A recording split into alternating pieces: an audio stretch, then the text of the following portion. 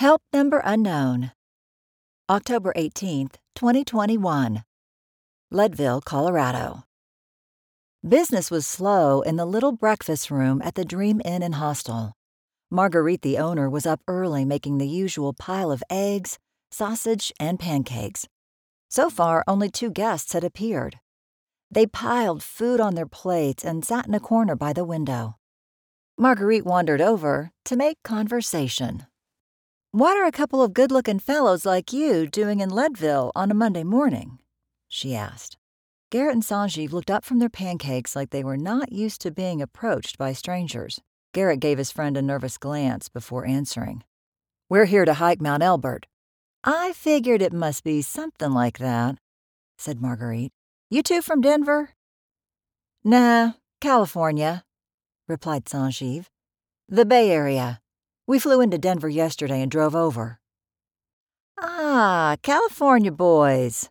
We get most of our visitors during the summer months. It's a little late in the season to go climbing around the mountain, but I suppose the weather's still good.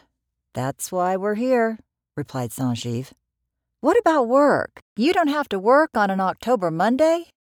Garrett flinched like he was a little annoyed at the personal question, but Marguerite was so friendly, it was hard not to answer her. "We both work at Facebook. Technically, we're working from home, but we kind of set our own hours so no one checks up on us. So, if we want to hike a mountain on a Monday, we hike a mountain on a Monday." "That sounds real nice. I was going to check my Facebook after I finish with the pancakes. Maybe you two could help me post something everybody will like." "I don't think you want our help. We're no good with that kind of stuff," said Sanjeev. "Well, let me ask you about your hike. I get nervous when I see out-of-towners head off to the trail. You planning to get to the top?" "We'll see. We thought we'd just figure it out once we get there," replied Garrett. Marguerite returned a worried look. "You better leave me your names and phone number in case something happens." Garrett chuckled like he thought she was joking. "Oh, I'm serious," replied Marguerite. She put a paper napkin and pen down on the table. "Write everything down, including when you expect to be back." Garrett rolled his eyes as if his mom was giving him a lecture, but he wrote the information on the napkin and passed it back to Marguerite. "You two better hurry. You don't have a lot of daylight. No use talking to me," said Marguerite. "I'll look to see you back here tonight." Garrett and Sanjeev shoveled down the rest of their breakfast and then hurried to their small room. "I think she likes you," Sanjeev said in a teasing voice. "Now she's got your number." "You must not have seen that I wrote down your number." "Yeah, sure you did," replied Sanjeev sarcastically. "Are you going to fill up your Camelback bladder with ice?" "Nah, that'll take too long. Let's grab our stuff as quick as possible and get out of here." The two friends rushed to shove beef jerky and trail mix into their packs. Then they filled up their water containers and pulled their coats from the carry-on bags they had taken on the plane. They kept bumping into each other in the process. "When we read on TripAdvisor that these rooms were small, that was an understatement," said Sanjeev. "You can't have actual adventure and luxury rooms at the same time," said Garrett with a laugh. "All trips worth remembering start in a small room." Sanjeev and Garrett had started at Facebook around the same time and had been put on the same project. When they shifted from working in an office to working from home, they continued to hang out on weekends. Very quickly, they forgot what it was like to interact in person with their other coworkers. All the screen time at work gave them the urge to get out of their apartments. They began by exploring nearby places and then drove farther and farther out, taking full advantage of their flexible schedules. Garrett had been to Yosemite National Park as a kid, but he did not appreciate it until he and Sanjeev started hiking some of its trails. They worked themselves up to all-day hikes, like the one to Upper Yosemite Falls. "This was still pretty tame," Garrett said to Sanjeev when the hike was finished. "I want to hike up a real mountain, like one of the Rocky Mountains." "You ever hear of the 14ers?" asked Sanjeev. "What are the 14ers?" "Mountains that are over 14,000 feet. Those are the big ones in the Rockies." "Then that's what we need to do. A 14er. They did some internet searching and found one of the most accessible 14ers in Colorado was also the highest, Mount Elbert. The trailhead for the hike was only around 6 miles from the summit. It sounded very doable, except that their 14er fascination showed up a little late in the season.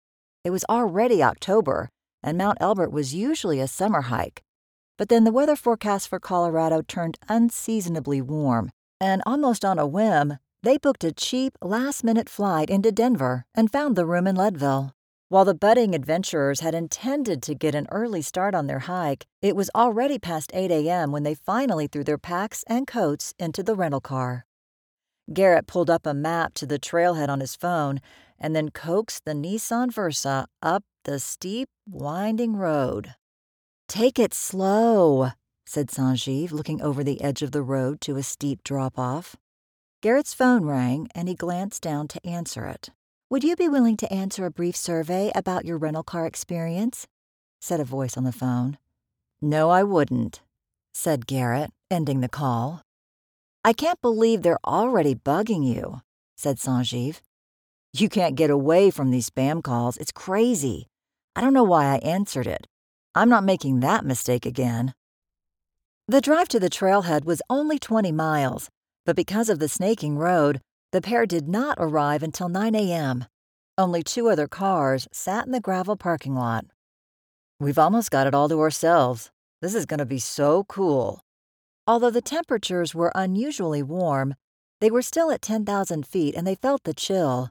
They quickly added layers of sweatshirts and jackets and slung their packs over their backs. They stopped to take a long look at the trail map posted on a wooden display board and then eagerly stepped out onto the path that cut right through a thick grove of pine trees. After only a few hundred feet, the trail went from flat to steep. Garrett and Sanjeev had to lean forward to keep their balance. In some spots, they relied on their hands to grab tree branches and rocks to pull themselves forward. 10 minutes in, and they were both breathing heavily. "I guess I knew we would be up at altitude, but I didn't think I would already be feeling it," Garrett said while panting. 6 miles of this is not going to be easy," said Sanjeev. "We should have brought some oxygen." The pair kept waiting for the trail to ease up and level off, but it remained punishingly steep. Their rest breaks grew more and more frequent. "My legs are burning," Garrett complained as he sat on an overturned log near the trail. "Mine too, but it's not a race. We can go as slow as we want." Garrett took a long drink of water and then put a handful of trail mix in his mouth. "If we're stuck at this pace, I don't think we're going to make it." "Are you saying we should quit?" "I don't know. It's already noon, and the summit looks as far away as when we started." "We came all this way. I don't want to turn back yet." They set off again, and slowly the trees thinned out. They were visibly closer to the bare summit and its surrounding patches of snow. The air was still, but they could easily imagine how much colder they would feel in the wind. The trail they were on crossed several intersecting paths, and to avoid confusion, the 2 hikers kept checking with the wooden route markers. Any conversations were short to conserve breath. Neither Garrett nor Sanjeev did much looking around. They kept their eyes on their feet and the ground. The climb had primarily become a physical struggle. By mid-afternoon, the peak of the mountain loomed over them. Garrett slumped onto a large boulder near the trail for what would prove to be a long break. "We should turn around. No way we're making it to the top," said Garrett with disappointed finality. "Agreed. I'm worried about the dark," Sanjeev quickly replied. "It's going to be even tougher if we can't see anything and we're using our phones for flashlights. But we'll be going down. We can let gravity do most of the work." The 2 friends ate some beef jerky and then sat in silence as their bodies slipped into an exhausted semi-consciousness. Sanjeev finally snapped them out of it when he realized how far the sun had moved. "It already feels darker. We should go." Garrett looked at the dimming sky on the horizon. "Yeah, we definitely should." The sun dropped behind a distant ridge as they trudged down the path, careful not to slip on loose dirt and rocks. "How long can your phone last if we have to use it as a flashlight?" asked Garrett. "Maybe 2 hours. If we end up using them, we should be careful to save as much of the batteries as possible." Sunset turned into twilight. The friends passed some intersecting trails and kept shuffling or tumbling forward. Then the terrain flattened out. After walking for another 15 minutes, it felt like they were back on a slight incline. "I don't think this is right. It feels like we're going up instead of down," said Sanjeev. "We must have taken a wrong turn." "How could we make a wrong turn?" replied Garrett, who had been in front of Sanjeev. "Maybe when we passed those other trails we were supposed to turn." "I don't think so." They kept walking, but eventually Garrett had to admit they were going up instead of down. They started to backtrack. It was dark enough that they could only see a few feet in front of them. "If we're lost, we could try and call someone," said Sanjeev. "We're not lost. We just have to keep moving down. If we missed a turn, we'll find it. I'm not going to be one of those people who has to be rescued. They always send hundreds of people and make you look like an idiot." Garrett began turning his phone flashlight on and off to help them find their footing. Then his phone rang. He looked down and did not recognize the number. "Who is it?" asked Sanjeev.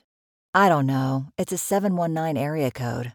It's probably that rental car place again. Or a million other people trying to sell me something." Garrett refused the call. When they reached an intersection of trails, they disagreed on the way to go. Garrett acted more sure of himself, so eventually Sanjeev gave in and followed him. They were definitely moving down again, and then the trail leveled out. It was past 10 p.m. "This is wrong again. We should call someone," said Sanjeev. "No way I'm calling anyone. We'll figure it out. We just have to keep moving down." They backtracked again and found a different intersection. Garrett was not so sure about the direction and let Sanjeev decide which way to go. Sanjeev took the lead and used his flashlight for a few seconds at a time so they could see where to step. Garrett got another call. "Another 719 number. I can't believe they would call this late. Now it's probably a robocall." He ignored the call again. "Maybe we should stop and wait for it to get light," said Sanjeev. "Better to keep moving," said Garrett. "If we stop, we'll fall asleep and something like a bear might find us. We'll be okay if we just keep going down. We'll find the car." They trudged on like zombies, barely thinking about where they were going. It felt like walking in place. Sanjeev's phone battery reached less than 10%. Garrett got more calls, but he did not even look to see where they were from. He grumbled about giving away his phone number. They were out of food and water by the time the first unmistakable sunrise streaks appeared. As the world got brighter, they recognized that they were on a completely different ridge than the one they were supposed to be descending. They changed directions and soon were confident they were on the right trail. By 7:30 a.m., Garrett and Sanjeev caught glimpses of the paved road leading to the trailhead. Then they spotted the parking lot. It was filled with cars. "That's weird. Where did all the people come from?" asked Garrett in a delirious voice. As he and Sanjeev stumbled into view of their car, they realized that it was surrounded by government vehicles, some with lights on the top. A crowd of people yelled and ran toward them. "Are you Garrett and Sanjeev?" asked the first person to reach the hikers. Yeah," replied Garrett sheepishly. "Are we glad to see you two? We're from Lake County Search and Rescue. We've been looking for you all night." "You have?" asked Garrett, dropping his backpack. "We got a call from Marguerite at the Dream Inn. She said you fellas never made it home. We sent a couple of people up here, and they found your car." Yeah, we were still hiking. It took longer than we thought." "Do you have your phone with you?" "Yeah." "Was it working?" "Yeah." "Then why didn't you answer it? We tried calling all night long." By that point, Garrett and Sanjeev were surrounded by 20 rescuers who had been preparing to start a new morning search. I didn't recognize the number," said Garrett in an embarrassed voice. One of the rescuers called out, "Why didn't you call for help?" "We didn't want to bother anyone. And, we figured things out, eventually." The person who appeared to be in charge of the rescue operation shook his head and pulled out his phone. "Yeah, we found 'em," he said to someone who answered his call. "They showed up at the parking lot. Cancel the helicopter." "No, they look fine. They just don't know how to use a phone." If you enjoyed this story, please rank it on the website 500ironicstories.com. Please subscribe on the website to get weekly updates as new stories are posted. And please share with friends using the convenient links available.